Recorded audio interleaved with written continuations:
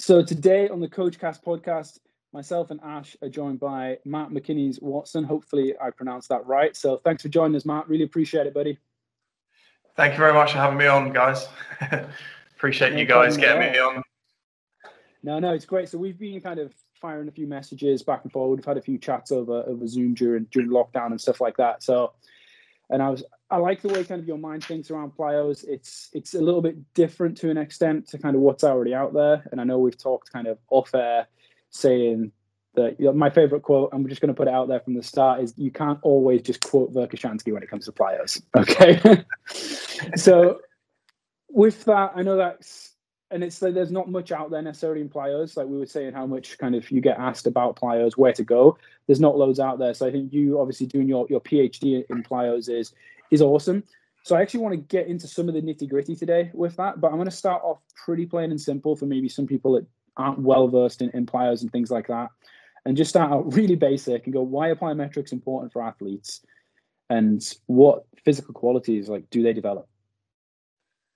Yeah, so I think that actually it's not a simple question, in that I think that a lot of people kind of need to constantly reiterate this sort of question in their own mind. I like to kind of do that with the simplest, like, why are we using strength training, or why are we using speed training? Like, what are we hoping to get out of this as a training method? And plyometrics for me is becoming more and more about just general locomotion and being able to move, whether that's at very high velocities, whether it's change of direction, whether it's being able to turn on a dime, whether it's being able to lunge and get out of that position. And plyometrics themselves, I think, provide an athlete the capacity to move very well in a locomotive sense. And what I mean by locomotive is pretty plain and simple, in that we are putting our foot in the ground and applying force in a certain direction to send our body that way. And I think plyometrics is a really useful way of teaching you how to utilize kinetic energy. So if we are moving at speed and we decide to kind of change direction, or we, as I said before, we lunge to avoid an opponent, then there is a landing strategy there that then needs to be assorted in a way that is either going to beat the opponent or is going to get you to that outcome goal that you are hoping. So yeah, plyometrics is primarily about landings and takeoffs. And if you can sit there and list down how many movements within sport have a landing and a takeoff, I think you're going to be there for a while. And I would almost say that most movements with a landing and a takeoff can be plyometric in some format. Now, there obviously is a lot of discussion around the time frames in which you need to be on the ground for. There is also a lot of discussion around high forces with plyometrics. And I think plyometric spectrum, it is growing. And we're looking at a lot more lighter versions. We have the older stuff where there's very, very high loads. The old stuff of looking at, high acceptance of eccentric forces. And that stuff does come from Dr. Yuri Verkhoshansky and the old Russian methods. But we're kind of now creating a spectrum, I think. And those hundreds of thousands of movements within sport that have a landing and a takeoff, I think, fit nicely along that spectrum. And we kind of look at the gold standard being under, Schmidt Bleacher is the only man ever to have said that it should be under 0.25 of a second within research. And now everyone is like, well, it has to be. I don't know why, but we just have to categorize everything that's under that as plyometric. I've struggled personally to find other good resources that have said that. And I think he does have a good chain of thought as to why he's put that as the time frame for a plyometric landing and takeoff, because a lot of very high speed movements are done within that time frame. And I think quality landings and takeoffs are within that time frame as well. I think as soon as you start to push past that, someone that's poor at, let's say, long jump or high jump, whatever it might be, if they are over that time frame, the likelihood is that they're not going to be that successful at it in terms of outcome goal that they want from the takeoff. It's a very large answer to your question, but hopefully you can kind of understand that there's a lot to plyometrics now, and I think that we as a profession need to go down that rabbit hole a little bit and really look into movement itself, because I don't think anyone has a clue how to organize movement. I think it's a very big task to go with, to say, like, what can we categorize all of these movements. So I kind of like to do a little bit of pigeonholing of a lot of movement into plyometrics. Yeah, and I think that's just really interesting. Just trying to have, you think, more of like a principled kind of approach to kind of what you're doing, so we can actually systematize it. Is there anything kind of in particular? I know you kind of looked at kind of ground contact times and things like that a little bit there. Are you finding anything maybe within your research? I know if you said you go above that 0.25 kind of threshold, I'm not going to say it's not plyometric in nature, because you still got kind of that coupling action. But is there anything that kind of you're seeing? Although we, as I've said about the kind of time frame, although we're scared to go over that time frame, I think that if you were to look at, let's say, for instance, a 2-foot bilateral jump in basketball for, let's say, a world-class dunker, these guys are in time frames of between probably 0.3-ish to kind of 0.4. And are we to stand back and say that's not very plyometric? I don't know. It's that intrigues me a lot, and I think that the dunks world is a slightly untapped kind of place at the moment, and it definitely is growing. By all means, it's becoming almost a profession, and they're trying to look to go into the Olympics, etc. But that really intrigues me. Do we class that not as a plyometric? Maybe we do, maybe we don't. Maybe it's just within jumps and takeoffs as a kind of different remit. So that in itself really intrigues me, and I think that there are a lot of slightly longer takeoffs that, much like you could say the high level depth jumps that Verkhoshansky might have put in there, that are probably going to be over that threshold too. I also like to use movements that are a little bit deeper. So I have a tiered system, and in one of my tiers I have a support tier that looks at slightly deeper movements. So let's say that you're in a split position. These movements tend to go through kind of a natural stretch shortening cycle. There is a landing and there is a takeoff sequence to it, but you're going to be on the ground for around, more likely towards 0.4, 0.5 of a second. Now it's not slow, but it's not fast in comparison to, let's say, a sprint stride that's a fifth of that time. And I think those sort of movements also build a lot of capacities that support plyometric movements as well, which is really important. It's not very well researched, and it's kind of heavily towards what I do anecdotally within my programming and how I coach. That is always part of my coaching for plyometrics, and I'm kind of hoping to go down that avenue a little bit, maybe after my PhD, looking into kind of further research after I've got my doctorate. Yeah, so I think that we've covered a lot of your philosophies on plyometrics there a little bit in detail. There's a lot that we can dive into.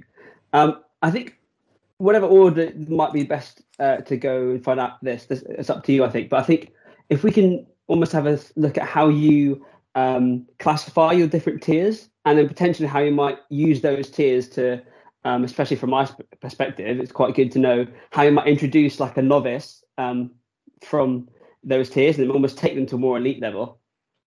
Sure. So I kind of have we'll just put it down as 4 tiers. If I go into super specifics, then it does potentially become more. But I like to kind of generalize it into 4 structured tiers, and you'll be able to take from this whether they fit within the typical ideas of having intensive or extensive capacities to them. So we have a light tier, we have a medium tier, what I will call the ping tier, just because I I took the phrase from my coach, and we've always done ping movements, and it just sounds great, and it does exactly what it says on the tin. And then we have the deep tier that I mentioned previously. The light tier is, as it says, is much more lighter, very kind of, I would say, not necessarily the fastest ground contact, but they are pretty fast because the ground reaction forces tend to be quite low. So you're talking about very kind of resilient movements where you're bouncing on the spot. People will call them pogos and things. Yeah, there you go. Exactly. Those sorts of movements. And this sort of tier I think is great because it's your way into plyometrics as a novice. It's your way into plyometrics in a training session. If you're about to start a training session, I will always start with light tier plyometrics. Let's just get the body moving. Let's get blood flowing. Let's get the brain firing. Let's get everything kind of mapped in the right direction for you to start dynamic movement. And I think it drives really good tendencies with things like posture.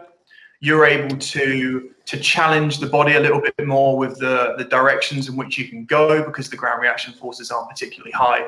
And again, you can challenge the ground contact times. You can play around with these sort of movements. So instead of doing a pogo for height, can I do a pogo where I'm as fast as on the ground as possible? I'm not going to necessarily get the height that I might get in a pogo, but these are the sort of variables that you're able to play with when you have a light tier.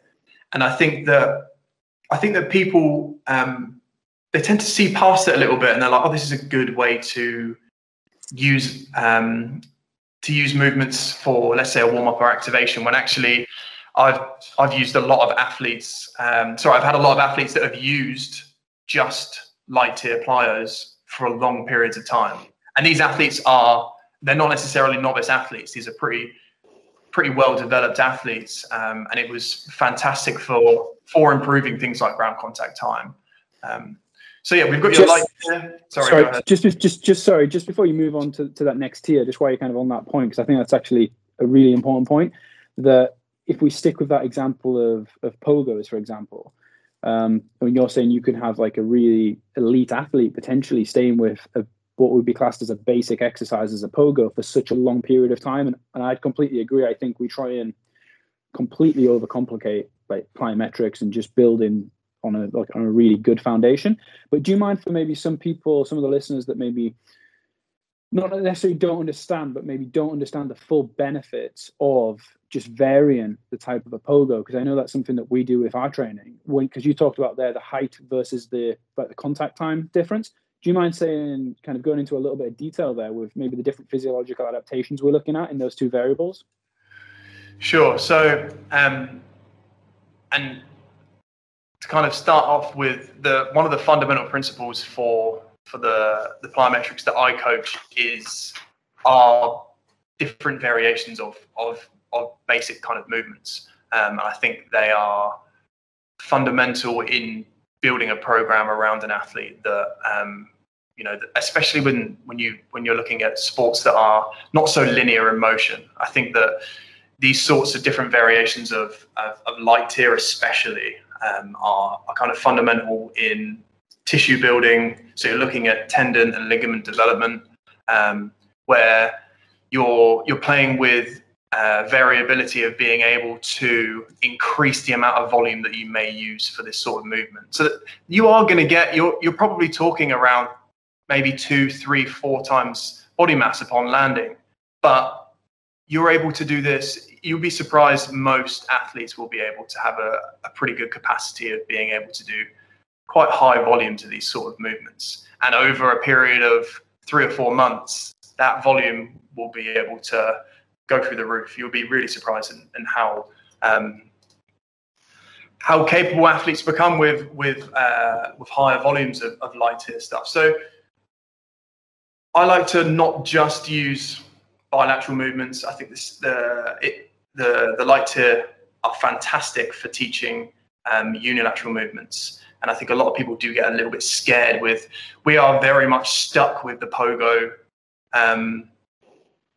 show at the moment. Everybody loves the pogo.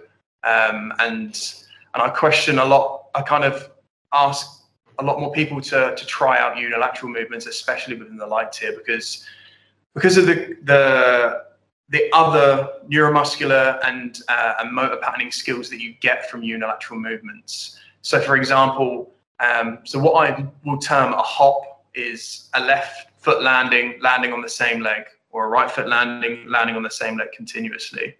Now, the value of a hop is it's special to me in that because the limb has to move at twice the speed as it would in a bound, you're starting to create habits within the body that improve your ability to pre-activate the muscle and the tissue around these joints that are about to receive force, which is a very, very big correlation towards more elite athletes. So if you are seeing an athlete that is particularly, you could say, I've got an athlete that's an elite guy, but they don't look particularly great when they hit the ground in a certain movement. And that might in sense be the way that they pre-activate and anticipate the ground. The highest of the highest elite triple jumpers are able to pre-activate the musculature around, let's say, the ankle or the knee at around 80% of their maximal output is what they would get when they hit the ground. So they're able to really fire up muscles before they've even hit the ground. Like you've got to think how much more that does for you in terms of improving your ground contact time and shortening that to a more of an optimal length, and how that also supports stiffening effect when you're hitting the ground. So your ability to stiffen on the ground at the joint and not crumble through that joint when you're receiving all of these super high forces. So your ability to kind of couple that and use that energy from let's say the previous motion, and then use it in the movement after the takeoff. So in your concentric phase is much greater when you're able to pre-activate at a higher rate. And this is, I would say, should be I think it was looked at maybe 10 years ago, but we've kind of forgotten about it. I put that on Twitter the other day to someone. I'm like, have we forgotten about pre-activation and how valuable that is and what you get from hopping when you do that? Hopping teaches you to do that because you have to do that. Your body has to get ready for the ground because of the rate in which you're having to cycle that limb through. So you'll notice straight away that someone that can't hop is someone that's tentative, that doesn't want to land. And then you watch an elite guy and they hit the ground. You watch an elite triple jumper, and these guys are really attacking the ground. And that's because they have the ability to pre-activate and anticipate. So the light tier, I think, is a great foundational level of building in pre-activation methods, as well as building in neural patterns of being able to turn muscles on and on at a better rate. I think you'll also see this is also a great way to spot a novice mover or someone that's maybe a little bit more of a concentrically based athlete, and you'll see that like all I ever see is this constant thud when my athlete hits the ground. There's nothing that comes from it, and the likelihood is that they're probably co-contracting around the core at just a too high a rate. You know, when you've got a world-class sprinter, they're relaxed. When they hit the ground, they're obviously ready to go. But when they get off the ground, they're able to load, unload, load, unload. And light tier plyos gives you that capacity too. I think it teaches you those patterns about landings, and then you're air-based. You don't want to be stiff in the air. That's what you'll see in beginners. They're like, oh damn, the ground is about to come again, and I'm not ready for this. Whereas a natural kind of plyometric beast will hit the ground, relax, hit the ground, relax, and they turn on and off at very fast rates. And that's another benefit to light tier plyos. I think you can learn a lot quicker from that as well. If you're going, like you said, right to right hops, if you don't get that leg back down, your face is going to hit the ground. So it's exactly. it's very much kind of do it right, or if you do it wrong, you're gonna find out about it. And if coming back to that kind of stiffness, relaxation, that comes back to what the Russians, again, like talked about and researched. Was it Viktor Salyunov? I think it was. Potentially, I probably maybe got that one wrong. But the kind of Russians and how they structured their 5 levels of athlete. and they found that their elite athletes could relax and then contract a lot quicker than kind of their even elite athletes. So it was like their elite of elite, and then what they call level 5, and there's level 4 athletes. There was like a 50% difference between those kind of elite of elite, level 5, and then the elite athletes, which is pretty amazing when you think of it. Kind of coming back to what you're talking about there. Just on that kind of hopping again, are you looking at, especially early on with athletes, because some people might be thinking now, but do you not think like right to right, that hopping style might be quite intensive? Now, would you start athletes off, especially youth athletes? I mean, my opinion is they're hopping quite a lot in the playground anyway. They don't care about like knee valgus and stuff like that. So would you think would you start them off potentially, just because we like to have a system as strength and conditioning coaches, that we maybe start with like shorter right to right hops and then progress length and height and intensity and kind of do it that way? Or would you just be tempted kind of like they are in the playground and just be like, let rip, let's see what happens? I think it's always nice to have a slight assessment of things before you get started. And I think I've kind of started to build a set of eyes now that I could see someone walk into an area or a gym or a facility, and I'm like, yeah, you can't hop, you can't, and that's just having a very large background of watching how people move and stuff like that. But I think that if you're going to use something like a unilateral hop, and do remember that a hop, so movement on the same leg, is very different to a bound. Please do not get it twisted with thinking that, okay, I'm going to progress my athlete now to unilateral movements. They can bound great, and then I put them in this hole of a hop, and what's going on? Why isn't my athlete able to move? They're so different in what they are as movements. And I term them as, you have your unilateral bipedal movement, which is bounding. You have 2 legs at that point, and your unilateral unipedal movement, which is you only have 1 limb. So you have got to work that limb at a much higher rate. So going back to kind of assessing and how to start things off, my mentor and coach, Eric Little, always used to, I would go with him to squad days in track and field, and he would get me to do examples and show things and stuff like this. This was about maybe 10, 11 years ago. And he would just line people up and just say, right, just start to hop on the spot. Just pick your foot up, okay? Pick it up over the ankle, and you'd be like, keep hopping. Okay, now try and pick it up over the calf. Let's see what happens. And then you just see people fall apart. There's certain people that are still moving really well, and then 1 or 2, you're like, okay, yeah, you can relax. Maybe switch to your other leg. Let's see how that changes left to right. That's also a big thing. Is 90% of your athletes probably can hop, but they probably can't hop on the other leg. So you've got 90% that probably can hop, and then another 90% on top of that can definitely not hop on their other leg. So you have to look at it both sides, because like I said, you can have a fantastic mover on their left leg, but oh damn, they've never used their right leg before. So you have to look at both sides. But yeah, just play with these things. Just start on a smaller amplitude. As you mentioned, kind of what's the best method to go with it? Start small, build big. You could also I like to set up games for young kids, and you can do things like tag, but you can only hop. Pick up your right leg behind you with your hands, and you have to hop and tag each other. What methods are the kids using to hop? If they do not pick their leg up over the knee, that probably means that they are not that capable of hopping very well. So they'll use a much easier method for them, where their leg doesn't come and climb over so much and then receive such a higher ground reaction force. The more you pick it up, the more load you're going to get on the next takeoff, is the way to look at it. So you'll see someone move around where they don't pick up their foot as much, which is a great method to test things out, I think. And people, if a kid can't do it, then they'll probably just drop their other leg. Kids are pretty, humans are pretty good with that sort of stuff. We'll be like, no, I can't do that, so I'm gonna give up pretty quickly. There will be some kids that are fantastic and they move well, but you can assess it really quickly with how well they pick that leg that's striking the ground up. Nice. Yeah, I like that a lot. So then, just if we kind of slide down that continuum a little bit, we're getting towards kind of that, I think you classed it the medium intensity. how does kind of that look as we continue getting further and further kind of towards those? I think you termed the final tier like was it deep plyos?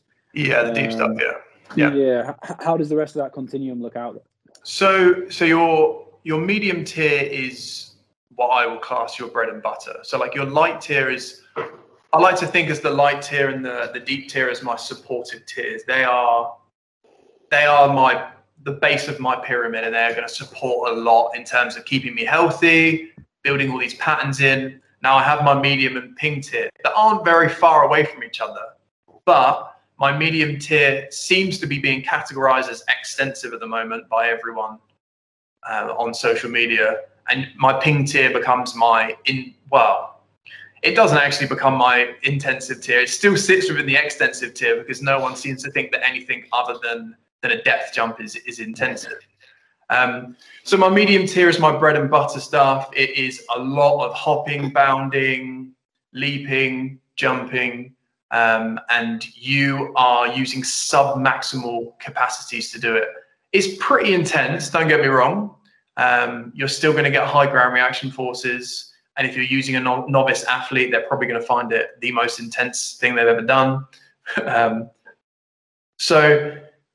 Your medium tier is probably the main bulk of what you're going to be using day to day throughout the whole of your athletic calendar when it comes to plyometric movements. And that is the basis of building, you could say, a plyometric capacity.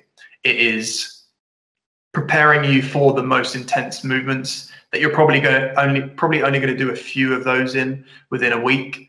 As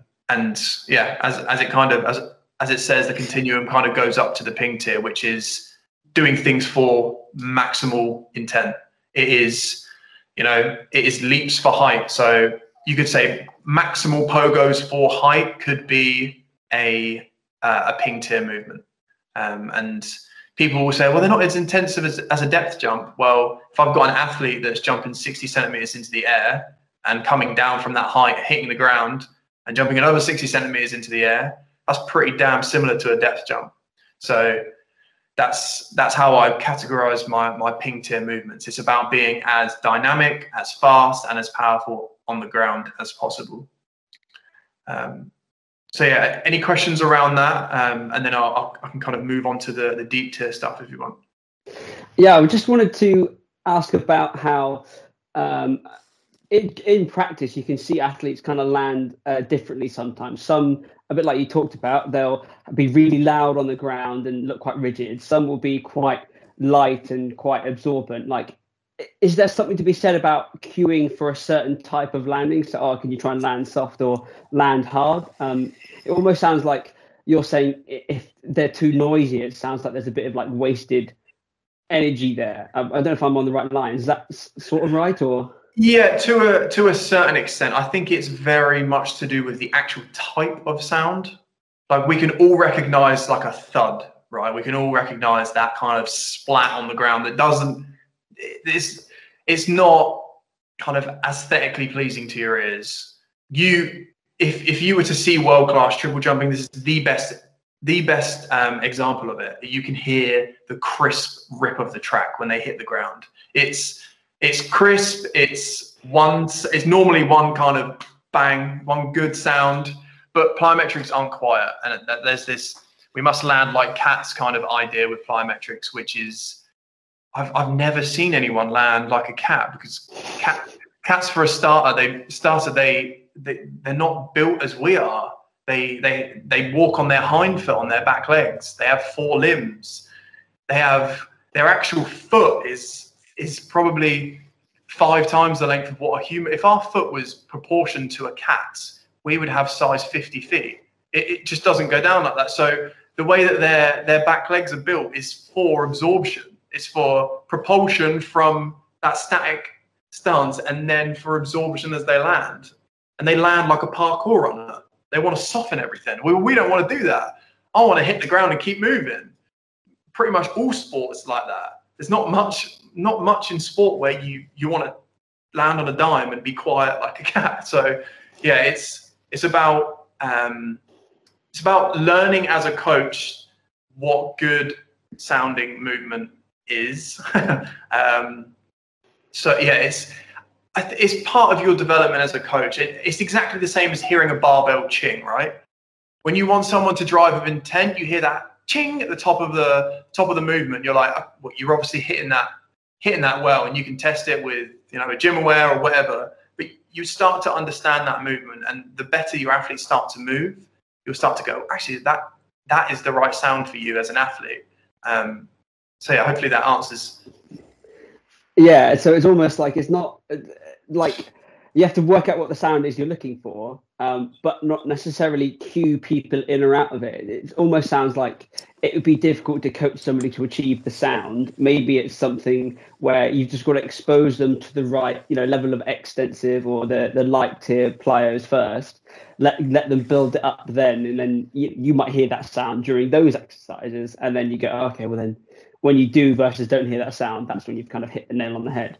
Yeah, exactly. So what you're like going back to that kind of example is that if you were, let's say that you're using bilateral leaps in light tier movements and you're getting a real crisp sound. Well, as soon as you go to a ping tier of saying, I want it maximally, and the sound completely changes, what's happening? Is the ground contact time just far too long? Or is there too much absorption at the joint? Or are all these things that are not in the right places happening? Or so I think that's a good way to look at it. I think that's I would probably use that as an example in the future. Actually, I like that. I'll take that one. Thank you.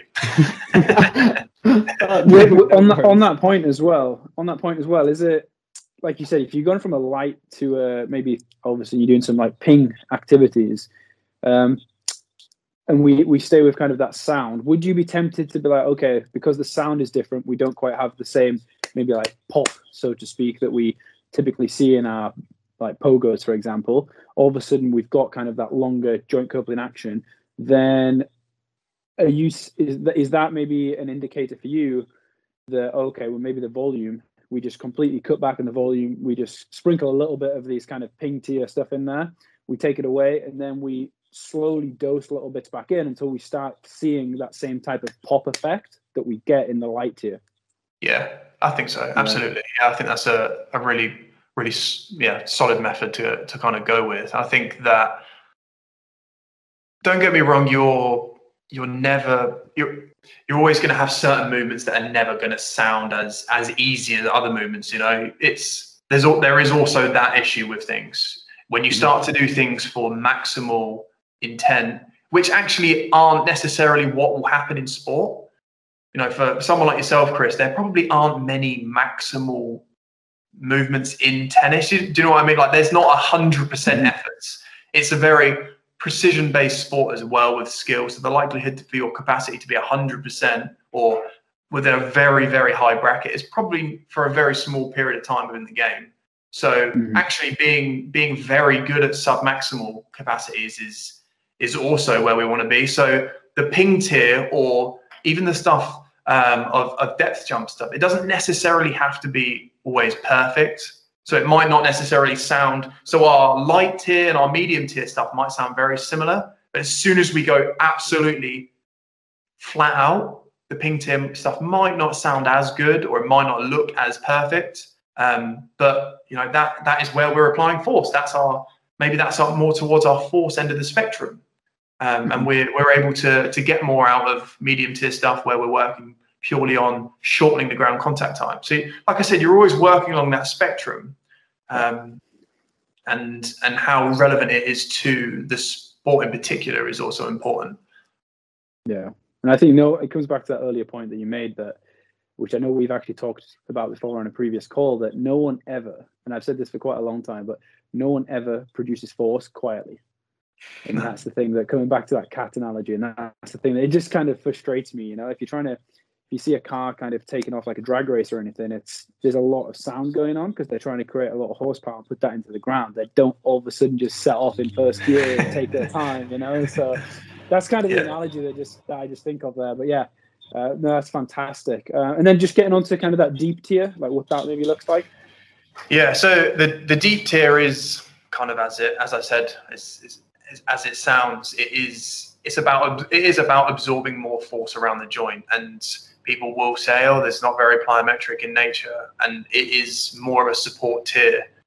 but it is part of my plyometric family because I think it brings a hell of a lot of qualities that are really important to being successful at very dynamic plyometric movements, and that's in improving things like dynamic posture, being able to deal with eccentric loads through longer positions as well, which I don't think you get. I think people use like overcoming eccentrics or things within the weight room, and you really don't understand what it's like to try and deal with eccentric force from a landing and then to get out of that at the same sort of rate. So that's always like using a split stance is the best example for that. Like we'll use like a bilateral split exchange leap. When you pop for height and you come back down and receive that load in a deep split and get back out of it, you start to understand how the body starts to couple that energy. So when you're receiving that energy upon hitting the ground, and then when you're trying to use it to get out of it, and again, it really does show maybe issues and deficiencies within the athlete as they move. It's a great way to assess it again. I think it's really, really valuable. Mm-hmm. And then, so if we just kind of move on a little bit now, so we've talked a tiny little bit about maybe the different athletes and things like that. You mentioned tennis a bit, but how do you kind of take your approach with like a court sport athlete or a field sport athlete, maybe to a track and field athlete? Because a lot of people try and take that track and field model and try and fit kind of square pegs in round holes, and it doesn't always work. So what's your kind of opinion on that, and how does that look? Yeah, so I think you always have to look at I always look at the positions of a sport, and how much time in tennis do you spend, or whatever court sport, how much time do you spend at like max velocity, or how much time do you spend producing the most force possible when you're stood up? You spend a lot of time in acceleration mechanics. You spend a lot of time in change of direction mechanics. So it's about building a program that will facilitate, a couple of those points. So using large varieties of multi-plane, multi-directional based movements is very important. So that in itself drives a lot of sub-maximal plyometrics, because we are linear beasts. We are not, we can move very well kind of side to side, maybe in more of a diagonal motion as we move, but actually moving left to right and moving backwards is not in our forte as animals. So we can be very maximal in this direction, but we can't really be maximal in those directions, I don't think, personally. We can be up there, we can be at 90%, maybe a bit above that, but we cannot be. I don't like things like people using lateral depth jumps. I'm not sure on them. I prefer to use a lot more drills that are kind of organizing the body themselves. It's in ways in which you're figuring things out, rather than just chucking someone off a box and going, well, we hope that the body will understand what that feels like to fall from that height. So I use things like medium tier plyometrics to do either lateral leaps or moving back and forth based stuff, or unilateral movements. So like using things like skater bounds is fantastic if you've ever used them before there. And I use them in a very short, sharp, rigid variation, as well as a deep tier one where we're really absorbing load. We're genuinely becoming ice skaters at that point. So it's very much about using sub-maximal stuff in the different directions and planes, and more maximal stuff in more of our linear based or just up and down kind of base movements. Mm-hmm. To try and use the body as it's built, raise the ceiling, and hopefully that'll kind of bring everything up and those other physical qualities up with it. Absolutely, yeah. So we talked about as well, I think maybe at the very start, maybe it was off camera, I can't remember now actually, but different types of plyos and using things like assisted plyos and stuff like that. What do you see as kind of the main benefits? Because there's obviously, with like triphasic training and things like that coming out from Cal Dietz, band assisted, like overspeed has become like quite a big thing, becoming more and more popular as the kind of years and Instagram posts go by. So what kind of are the benefits that are really derived from band assisted training and jumps?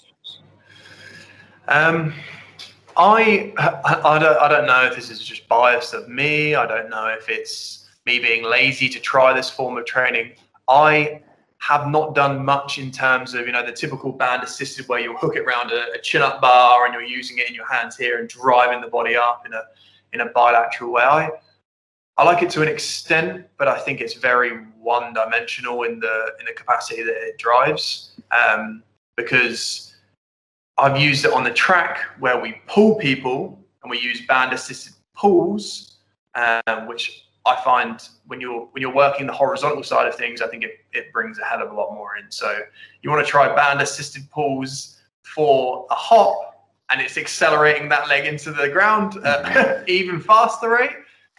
Yeah, it becomes the opposite end of the spectrum, because obviously the band assisted stuff is to take the load off, and you're working the faster ground contact time. So I understand that you're trying to play with the different ends of the spectrum with the force velocity curve, if you would say that plyometrics even fits on the force velocity curve, which I think is also a too simple a way to place it as well. I think that when you're playing around with landings, I think that it changes it slightly differently, because realistically I'm trying to be as fast and as powerful as possible when it comes to plyometric movement. So when you play with the spectrum of the force velocity curve, it doesn't really fit within that, because actually there's no way that you'd be able to put my hopping capacity on your back and lift it, and it's going to be way quicker than it is for you to be able to squat it. So yeah, I'm sorry to say it, but I don't have that much of an opinion on the assisted stuff, and that's because I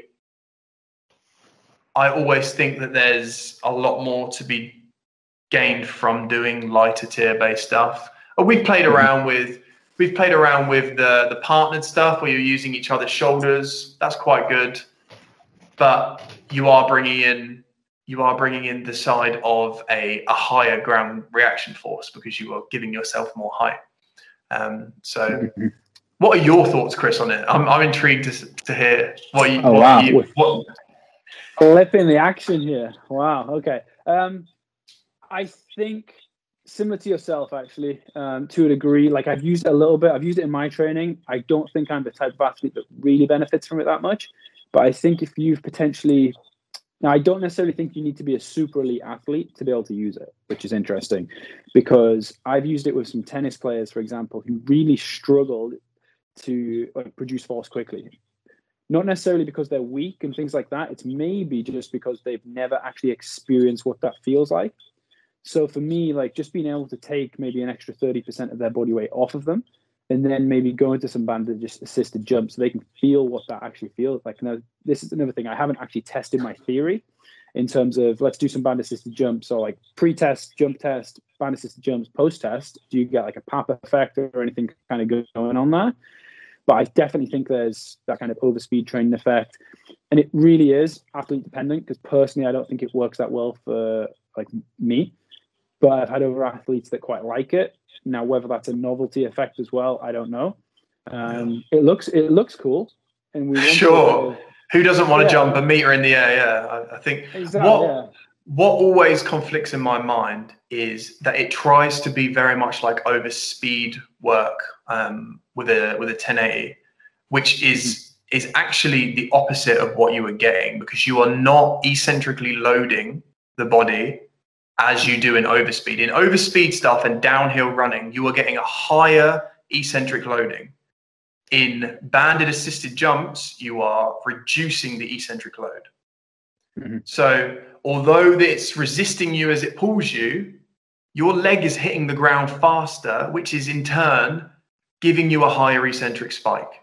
So what you get in terms of adaptational side of things is quite different. I couldn't give you the physiological processes of what's happening, because I don't think I'm qualified to try and even get into it. But I don't think that you are building the capacity that you want in an overspeed drill. So if I run at 10 meters per second and I want to run 10.5, well, if I pull myself at 10.5, I'm training the eccentric loading to a certain extent of what I would experience at 10.5. I'm not doing that if I want to jump 1 meter in the air and I have to use a band to do that. I'm not getting the eccentric loading that I would normally get falling from a meter to try and then equal it. And that's some of my issue that comes with it. Yeah, no, and I think that's a fantastic point. That's where, like, I've used the, if we call it hands assisted variation, which I think you touched on before, where we can jump and we can use our hands to give us more height, which is fantastic because we get a little bit of an overspeed, but then equally we get that overspeed eccentric as well, which is where I think more of the adaptation's coming from. And I think potentially that's why I don't find it very useful when I do it personally. And I think that's quite a highly potent stimulus as well. If we're going hands-assisted jumps, because when we get, like I said, we're getting the overspeed jump, but then we're getting the overspeed and overloaded stretch on that Achilles tendon, and then we can really slingshot ourselves back up. That's where I think it can be used really well. And I think that is quite a potent stimulus. And I think and this could be something else. I mean, how often would you think using that? Because I think it is quite potent, and I wouldn't want to use it too often because, again, your body just gets adapted to it and just bluntens its response. Yeah, I would probably agree. I actually think as well that you would get a really nice response from a split version. I haven't actually tried it, but I'd be intrigued to see if people play with that. It's probably the certain thing that you might put in like a 4-week block as you're coming into like a hypercompensation period where you're gonna chuck them in a bit of a hole for 4 weeks and then see what comes out of it. But then you probably won't touch it for another 4 months. Do you know what I mean? Like it's one of those. And I think you'd have to do a lot to get to that place as well. Like I would like to see a lot of other movement for you to get the real adaptation out of it. Because I think that a lot of people will play with it and they'll be like, oh yeah, I feel great from doing it. But you're like, well, adaptational side of it, you might feel good doing it. I don't mean it's actually giving you what you hope for it to give you in your performance and outcome of the performance. So yeah, that side of it is, it's a bit hearsay and people anecdotally say this and this. So yeah, hopefully that's kind of giving you a little bit of an insight to what I think. Yeah, no, definitely. I think that's definitely gives a lot of people an insight into kind of maybe the reasons why they should or should not do it, depending on the situation. I think this is the important thing to put into context: the situation of that individual athlete. Because that's not something, like I said earlier, that's not something I would give to all my athletes. Maybe some of them that struggle with certain aspects or need a certain stimuli or stimulus. I just want to I know we're getting on a little bit on the time here, so I want to be wary of that. I have got 2 questions left that I've kind of just made a page of notes here, but I want to touch on the female athlete because I know we have talked about that before, and I think it's important to understand. So when it comes to the female athlete in plyometrics, are there any differences between kind of the male counterpart or like what are you? I know I think from what we were talking about earlier, that maybe the research is a little bit kind of up and down, but what do you think about that? Yeah, I think the research touched upon similar stuff to how you would see tendon adaptation. That's a big part of it. There are obviously differences with hormonal responses with how tendons and soft tissue are adapting when you compare a male and a female athlete. So that tendons are your friend in plyometrics. If we didn't have tendons, we wouldn't be doing plyometrics. We would just be lifting weights. So on the female side of things, I will always use just a slightly tweaked version of how I would look at a male's program, and that's purely based on tensile strength and the capacity for a male to be able to impart more force at a higher rate. So it tends to be that the guys like to have a lot more hard hitting stuff. Maybe not so much. It doesn't have to be a massive stimulus, but if you were to look at 10, if you're going to do 10 movements in a program per se, well, let's say that 6 of them are real ping-based movements. They're really intensive stuff. Well, the females might have the flip of that, and they might be using 7 sub-maximal movements and 3 maximal movements. And I think that's purely to do with how we are adapting the tendon tissue. And I think that the females tend to do better with higher volumes of submaximal work. It doesn't seem to be in the research quite yet. I haven't personally seen it. So please do let us know if you've seen some research on females and using extensive in comparison to intensive versions of pliers. But that's something that I'd love to touch upon later on in my academic career, is to look at these sort of variabilities when it comes to female and male. There's so much to do with it in strength training, but we haven't really touched upon it in the speed world or the plyometric world. But there may be stuff in the speed world. I'm not hugely well versed in the speed world of research, I don't think, in comparison to pliers. But well, I think that's interesting actually as well, because that's something that I have noticed, that the females typically do deal with a higher volume of, if we use your terminology there, those kind of light plyos, just really building up a good base of robustness essentially. And they don't seem to really get bored of it either. Whereas the guys, that they want that kind of novel stimulus all the time. You've got to think, even if it's like you want to stick with your pogos, for example, you've got to think of different ways to make like a pogo interesting at times. Which is like, there's only so many ways you can pogo, but I mean, you can definitely stretch a pogo a good degree. But I've definitely found that with the females versus males in that kind of stuff. Yeah, and there's a lot to go into when you're looking at the different types of plyometrics that you're using when it comes to submaximal versus maximal stuff, and it does tend to be that the females prefer more bilateral and bounding based movements, where I found that the boys potentially like more hopping based stimulus, and that's probably because of the intensity of the stimulus. Apart from one female triple jumper that I had that would hop for the whole training session if I made her. She's just, unbelievable. I kind of just want to jump in on that one quickly, because just in relation to like my environment, I've kind of noticed the same in the females preferring the submaximal thing in the weight room, just because it takes a lot of psychological, I guess, engagement and readiness to commit that hard to something that intense. So maybe it's transferring across to the plyo world as well, where it's kind of rare to find the female individuals that really want to push max strength, whereas they're way more just, I guess their engagement is they just would prefer to do more submaximal, higher volume. It's just, maybe there's not anything specific behind it, but it is like a general bias, I think, to just preferring that anyway, and not being psychologically ready to fully commit 100% to those things, because it takes a lot of things to line up, I think, maybe, and just mood and how you feel. I think it's probably quite primal, in that we as the men would have been the fast kind of hunters, and they would have been the endurance animals that would have been looking after the herd of our family all day long, sort of thing. So there's different tendencies to how we are, I think, as humans, and that might fit primarily back to the weight room and doing plyometrics and speed work or whatever it might be. So I can relate so much to it when it comes to the submaximal versus maximal in females and males. So I think it's a really interesting topic as well. Perfect. No, I think that's a good point to finish on. I know we're just over the hour mark here, so I don't want to keep you too much longer. I know it's getting a little bit late, kind of where you are. But thank you very much for coming on. Just before we go, do you mind telling kind of people, I know you've got a few little projects going on now, kind of maybe tell people where they can find you, where they can find out more about those projects and things? Yeah, so I'm very active on Instagram, so you can find me at McInnes Watson, MCINNES Watson. That's on Instagram and Twitter, but I'm mostly vocal on Instagram.